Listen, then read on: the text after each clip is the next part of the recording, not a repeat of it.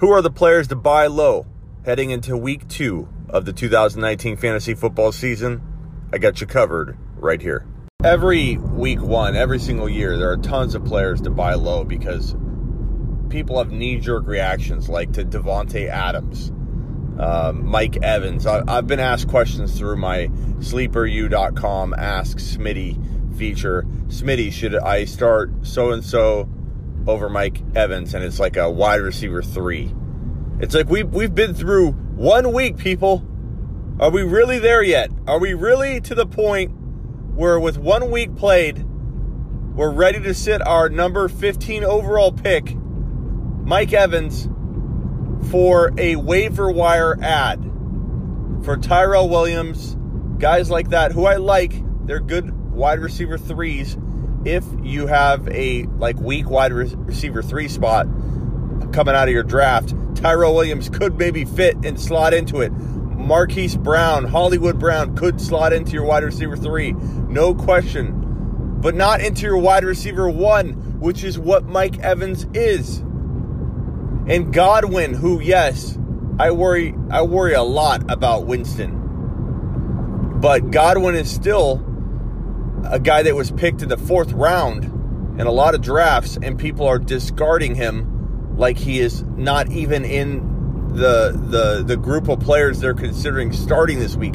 Evans, people are at least like, well, should I sit him or start him? Most people that have Godwin aren't playing him after 1 week. Talk about knee-jerk reactions. People need to pump the brakes on their week 1 reacting. Even if Godwin doesn't do well in week 2, you don't just discard him. Even if Mike Evans lays an egg in week 2, you don't consider benching him. These guys rebound every year too, the ones that struggle. But I look at week 1 as an opportunity, even in leagues where I had players do bad. I play in more than one league, clearly, so I go ahead and I start shopping around in the other leagues where I don't have these players that have struggled on my dime. And if I believe in them, and I still believe in them, 1 week's not going to have me not believing. Even with the Browns, Baker, Odell, Chubb, I still believe. I am not going to jump ship after 1 week like a lot of people are doing right now. It's ridiculous. So if I believed in those players heading into the draft, and I still believe in them now, in leagues where I don't own them, I'm not warning the leagues where they did bad. I'm not saying, oh, why me? Why me? I should have known and not taken Baker Mayfield. I like Baker Mayfield still as a top 5 QB. Absolutely. I love Odell as a top 5 wide receiver. Absolutely. I love Nick Chubb as a top 5 or 6 to 10 running back. Absolutely. And instead of mourning, oh, I didn't do well, should have known, I'm going and buying those guys low because people are freaking out in the leagues where I don't own them. And everybody's jumping ship on Darrell Henderson. Everybody's jumping ship on all these guys that we thought were going to be really good, maybe, in week 1. And because they weren't, now they're not, according to everybody else.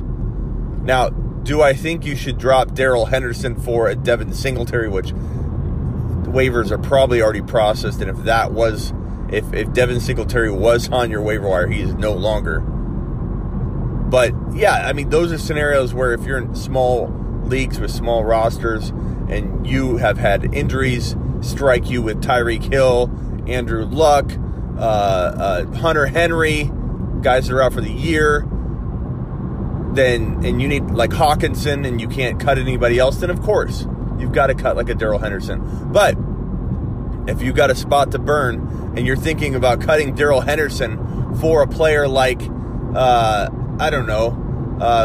Randall Cobb, I think you're crazy. If you're thinking about cutting Darrell Henderson for a Mostert, the backup running back in San Francisco, the backup running back in San Francisco, I think you're crazy. I think you're jumping ship way too early. Now, would I go grab Malcolm Brown and cuff him to Darrell Henderson in larger leagues? You can't really do that in small leagues. In larger leagues, yes, I would. Do I wish that my bold prediction on Darrell Henderson included Malcolm Brown saying the duo would be the savior in 2019. Kind of. I think at first, at least, because it does appear that they're not going to just throw Darrell Henderson in, which is disappointing because he's so good, so talented. And I'm not taking away that Malcolm Brown has talent, but keep in mind, C.J. Anderson at a heavy weight looked amazing in that Rams offense. So, Malcolm Brown, don't think he's better than Darrell Henderson because he's playing well. Darrell Henderson would play well too. All these people saying Darrell Henderson isn't playing well, that Darrell Henderson looks bad, they're regurgitating something that they've heard from somebody else because he doesn't look bad. He had 1 carry in week 1. His situation may be looking bad, you could say. Not that it won't change, because if they give him 9 to 12 carries a game, which I don't know if we can trust the Rams, but they said they would. We didn't see it in week 1, but if they give him 9 to 12, touches a game, he's going to pop one, because that's what he does. He's a home run hitting player. One of the most home run hitting running backs to come out of college in a very long time. Proven by stats, not my opinion. More yards per attempt than any running back in college football history. And people are ready to give up on him because he got 1 carry, and they say, we don't know who they are, but they say he looks bad.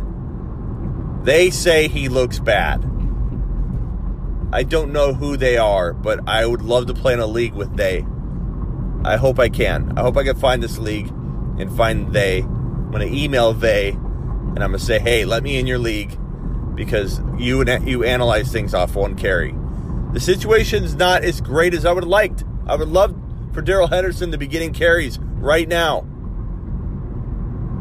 But week 1, people. Week 1. Go buy David Montgomery. I have everybody and their mother emailing me through my Ask Smitty feature on SleeperU.com saying, Smitty, should I start this barely wide receiver 3 in place of David Montgomery? Smitty, should I drop David Montgomery? Smitty, David Montgomery was dropped in my league. Should I pick him up? Wasting time emailing me on that? When, yes, the answer is yes. The answer is immediately. The answer is immediately. Go get him. Go get him right now. Absolutely. Why would you even waste time asking me? It's crazy. I don't understand how you can honestly not be unsure to pick up David Montgomery if he's sitting there on waivers. Go trade for David Montgomery on the cheap because people clearly don't know what value is. They assume that after 1 week, everything's going to go to trash if a player's not delivering. Go get David Montgomery. Go get Aaron Rodgers.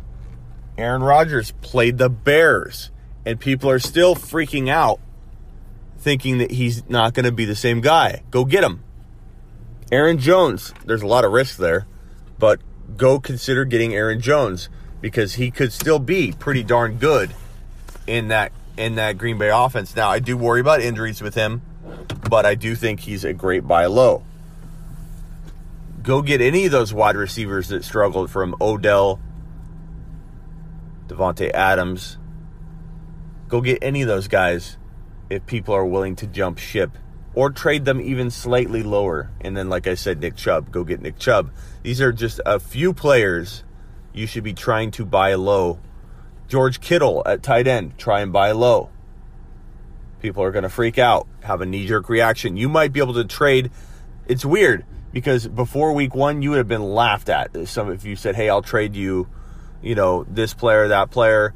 You can now pick up a Mark Andrews off of waivers, or a Darren Waller, who I like. Darren Waller should be grabbed if available in your league.